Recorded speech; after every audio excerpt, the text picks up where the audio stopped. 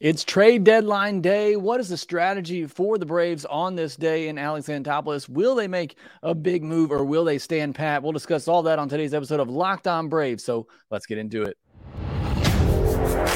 You are Locked On Braves, your daily Atlanta Braves podcast. Part of the Locked On Podcast Network, your team every day.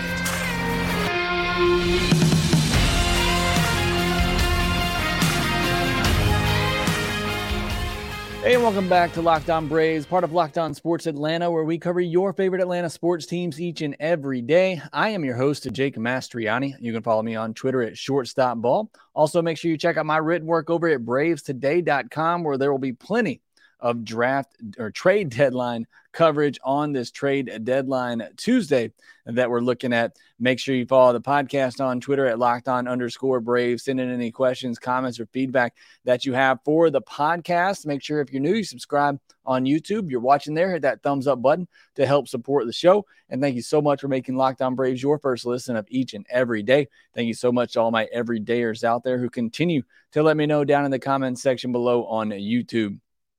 Today's episode is brought to you by the Game Time app. Download the Game Time app, create an account, use code LOCKEDONMLB for $20 off your first purchase. Last-minute tickets, lowest price guaranteed.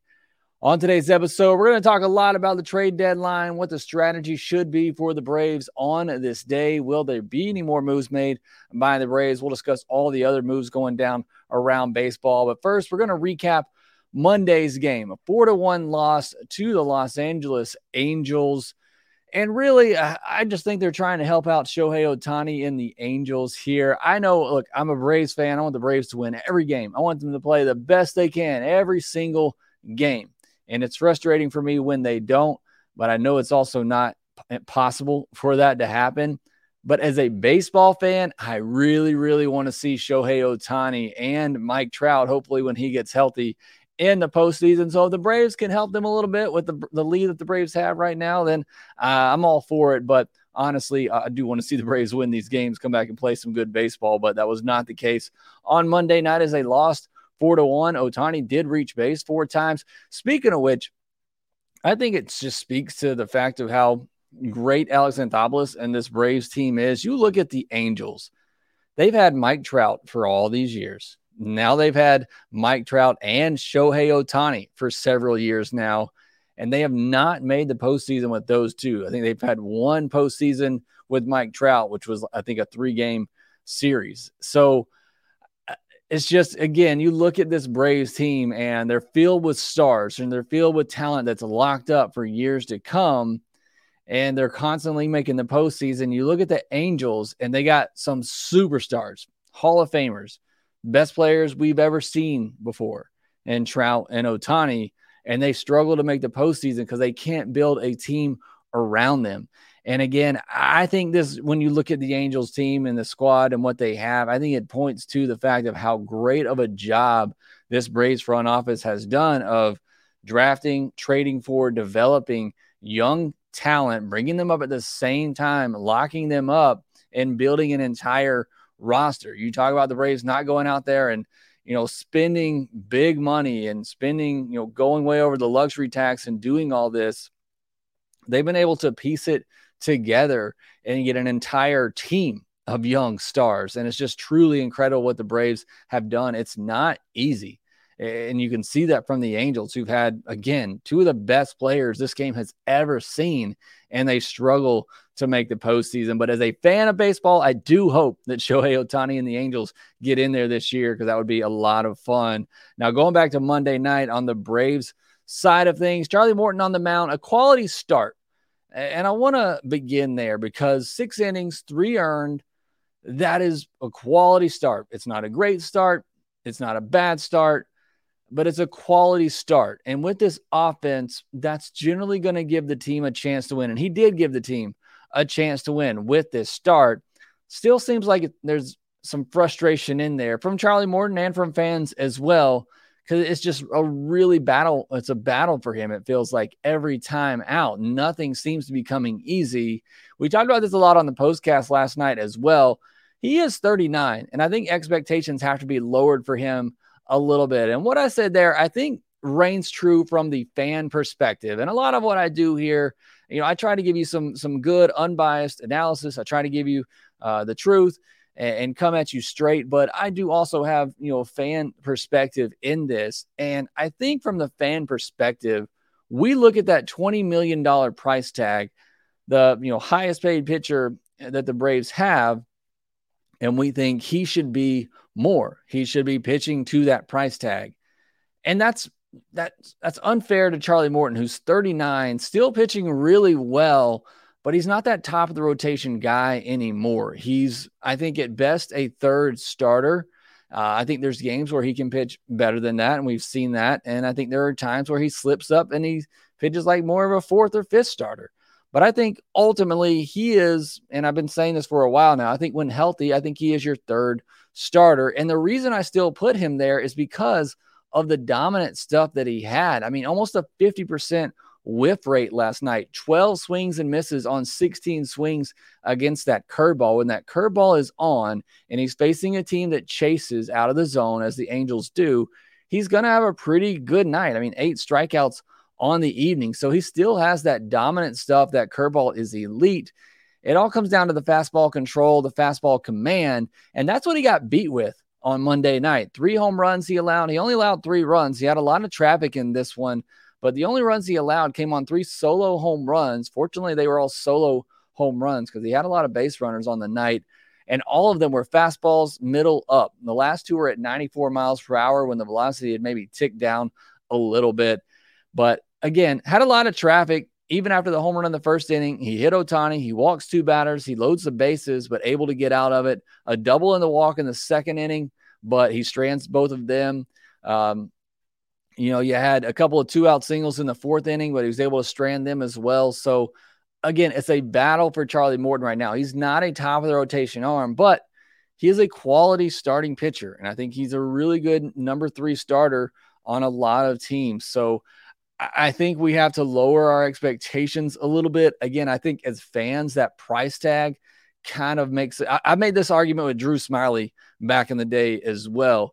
He was a solid 5th starter, but the Braves were paying him like he was a middle of the rotation starter. I think they were paying him $12 million. And I said this then, I think in the fans' eyes, if they were paying him $5 million, which is probably what he should have been getting paid, and he's making those kind of starts, I think you are absolutely okay with Drew Smyly and the performance he was giving. The problem was the Braves paid him $12 million like he was going to be a mid-rotation starter, and that's not the case. But if you take away the price tag and just look at what Charlie Morton is giving you, I think you understand that he is a quality third, middle of the rotation type starter in a good Braves rotation. So wanted to make that point on Charlie Morton. Let me know if you agree, disagree in the comments section below. But where did the offense go on Monday? After such a big weekend, they only managed 4 hits against the Angels pitching staff. You had a late change to the starting pitcher as Chase Silseth ended up pitching instead of Griffin Canning. What does that do to the Braves strategy? We know how well they do, preparing for a pitcher and going into the game, scoring in the first inning. I don't know if that changed up their strategy or whatever, kind of threw them off a little bit. Either way, couldn't get anything going, weren't able to adjust to him. Angels got him out of there after 5 innings where it looked like maybe the Braves were starting to have some better at-bats against him. Only 1 base runner through the first 4 innings, and that runner was erased on a double play. So they went in order through the first 4 innings. Only real threat came in the 6th inning, like I said, after Silseth was out of the game, where Travis d'Arnaud left the bases loaded with 2 outs. You had Acuna get on with a walk. You had Riley with a 2-out double. Then they intentionally walked Matt Olson, just showing the respect they have for him right now. And then Travis d'Arnaud wasn't able to come through, had a ground out there. Speaking of Matt Olson, he had the first 2 hits of the game. He also walked twice in this one. I mentioned the intentional walk. He got the Ohtani treatment in that scenario. He is on fire right now, and we talked about it a lot yesterday, so I don't want to belabor the point, but I think he's a top 5 MVP candidate right now in the National League with what he's doing. And it just feels like when he's up there right now, he's going to absolutely crush something. If you leave something up over the plate, you miss in location, it just seems like he's going to crush it. Even if you do hit your location. The other day, there was a fastball in the inner half. He was able to pull his hands in for a home run. So it just seems like he's absolutely locked in. Somebody not locked in, we talked about this yesterday as well, is Sean Murphy. He gets another day off, and you wonder with the struggles of Sean Murphy here recently if Snitker's going to go kind of back to an every other day formula right now. He kind of did that earlier in the year, and then Travis d'Arnaud got hurt, and then Sean Murphy got hurt as well. So interesting to see how Snitker's going to play that. I think Murphy's, I know Murphy's going to be fine, but we'll see if he keeps doing the every other day thing that he's done with the past 4 days now. The problem is Travis d'Arnaud isn't exactly hot at the moment either. He's batting just 188 in July. So that catching tandem that the Braves have, which is so good, both of them have kind of cooled off here lately.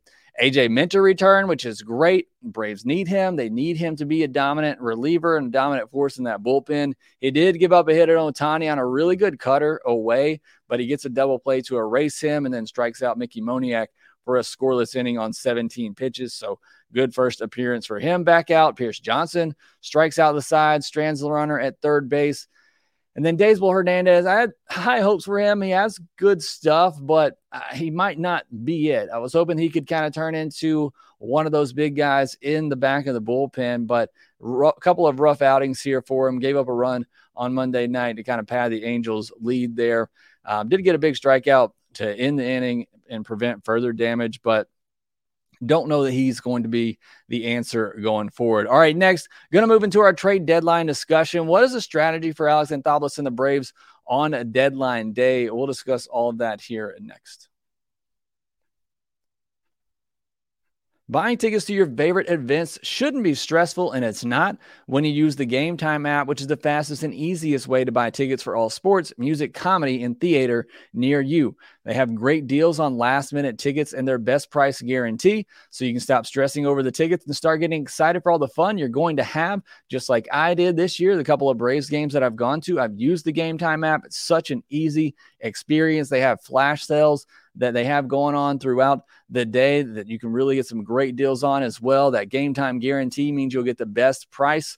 You can find tickets in the same section and row for less. Game Time will credit you 110% of the difference. You get images of your seat before you buy. I never buy tickets anymore without seeing what the view looks like from my seat. So I'm so thankful they have that ability in their app. Download the Game Time app, create an account, use code LOCKEDONMLB for $20 off your purchase. You know you're buying tickets to an event, so why don't you get $20 off by downloading the Game Time app and using our code LOCKEDONMLB. Terms apply. Last minute tickets, lowest price guaranteed. Braves will take on the Angels again on Tuesday night at 7:20 p.m. Eastern. We'll see if they can even up the series, and we'll see what happens after the trade deadline. Catch every pitch of the Braves' hometown broadcast with SiriusXM on the SXM app. Search Braves.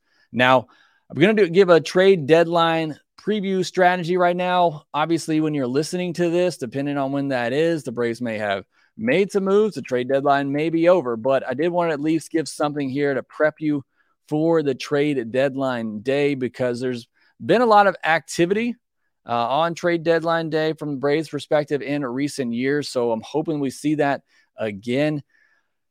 Does Alex Anthopoulos make a move at the buzzer? Like I mentioned, the last couple of years, last year in particular, you saw several moves by the Braves at the last minute. And I think we'll probably see that again.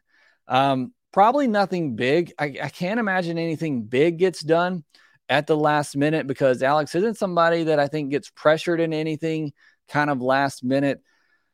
Again, this is just my outsider perspective here of the way I think that Alex Anthopoulos works. Obviously, I have no idea. I have no talks with him or connection to him, but it just seems like he is somebody that obviously is doing his due diligence. He's checking on every possible scenario out there. And it just seems like at this point, he knows what the asking price is. Those teams know what Alex Anthopoulos is willing to give up for that player. And it seems like Alex, he draws that line in the sand. We know that. We know he does that when in his free agent, contract negotiations. He draws that line in the sand. Other teams know where that line is drawn. And I just really feel like Alex says, go out there. If you find a better deal, make it. If not, come back to me in the end, and we'll see if we can get something done. That's just what it seems like, because there have been so many last-minute deals with Alex Anthopoulos these last couple of years, where it just seems like other teams, either couldn't find another taker for on another team, or they just couldn't find a better deal than what the Braves were willing to give. And so they come back to Alex and say, let's do it. We got a deal. Let's get it done. So I do think there'll be some moves made at the last minute. I don't think we'll hear anything big. And like I said, I doubt there'll be much in the morning on the Braves perspective, but I would not be surprised if there are a couple deals done at the last minute for, conversations Alex already has had. Teams know what he's willing to give, and it's just, can they find something better out there? And if not, do they come back to Alex for that trade offer? What are the needs for the Braves? Alex Anthopoulos never is afraid to upgrade a position that's already good. I think that includes left field, a position that's, not terrible, but certainly is one place they could be upgraded. There's really nowhere else on the roster that I could see them upgrading. Catcher, first base, second base, shortstop, third base, center field, right field. I don't think you're going to be upgrading any of those positions. So position player wise, it really would just be left field. You could probably make a move or two for the bench. You already made the move for Nicky Lopez to upgrade your infield depth. I still think you could upgrade even that. If you want to get somebody who's still really good at defense, but maybe a little bit better bat than Nicky Lopez could offer. Sam Hilliard's out on a rehab assignment. I did want to at least mention that, but do you go out and find a better, outfield bench bat? I think there's certainly an opportunity for that there.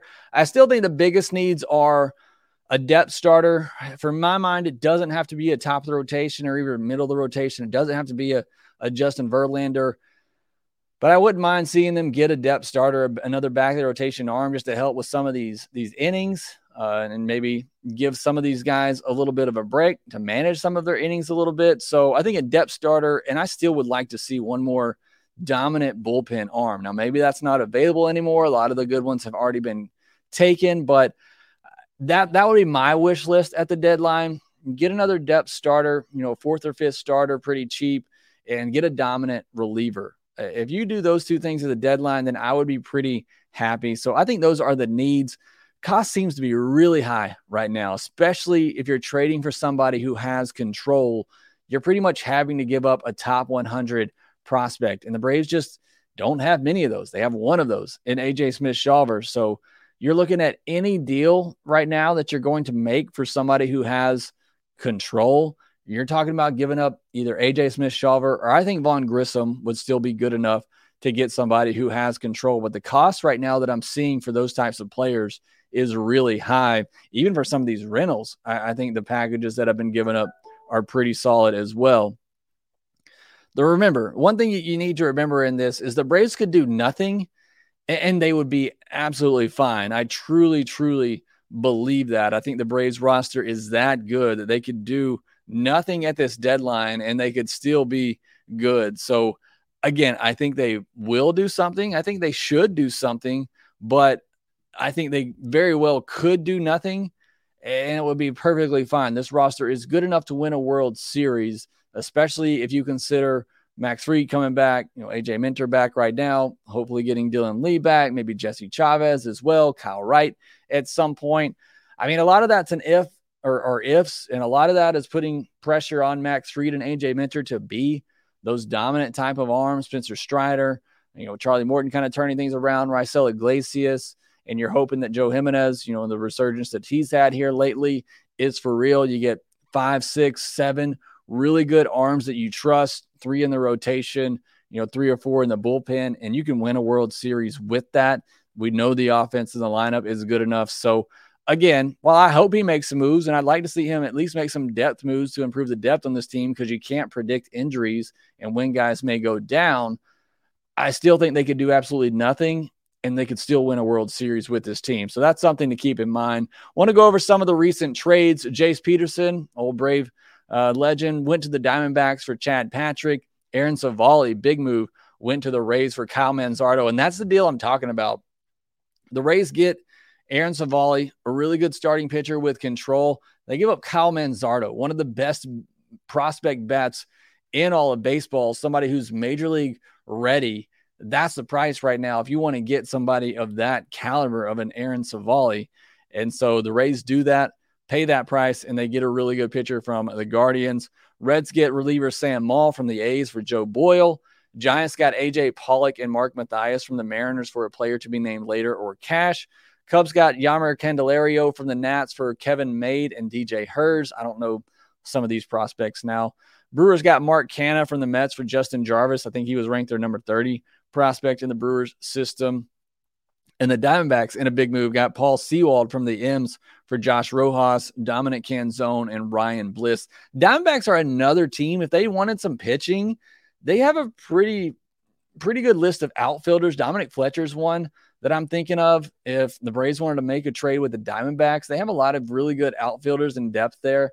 Braves could send them a starting pitcher, maybe a Jared Schuster, Darius Fines, Dylan Dodd, of somebody of that nature, and get somebody like a Dominic Fletcher that would give you an outfielder with a lot of control, somebody who's knocking on the door, somebody who's had big league experience this year and has done pretty well.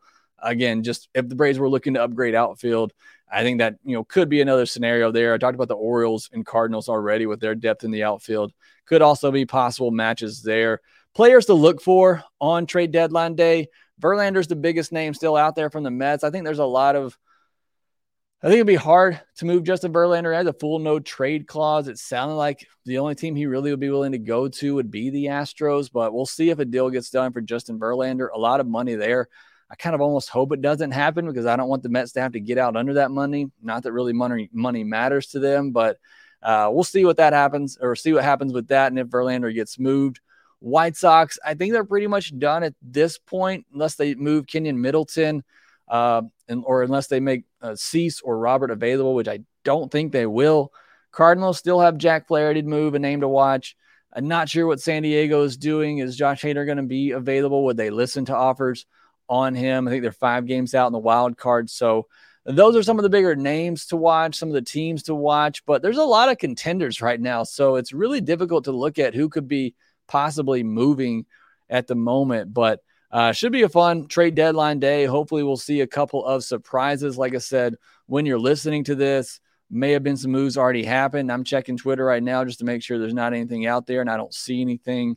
But should be a good day. If something big does break, I'll come through with a kind of a bonus episode, maybe a little short episode as well. Me and Grant will probably cover it on the postcast tonight after the game as well. So make sure you are subscribed wherever you get your podcast. Make sure you subscribe to Locked On Sports Atlanta on YouTube as well, where you get that postcast with me and Grant McCauley. But next, I will set you up for that game 2 where Spencer Strider takes the mound looking to get his 5th straight double-digit strikeout performance. We'll discuss that next.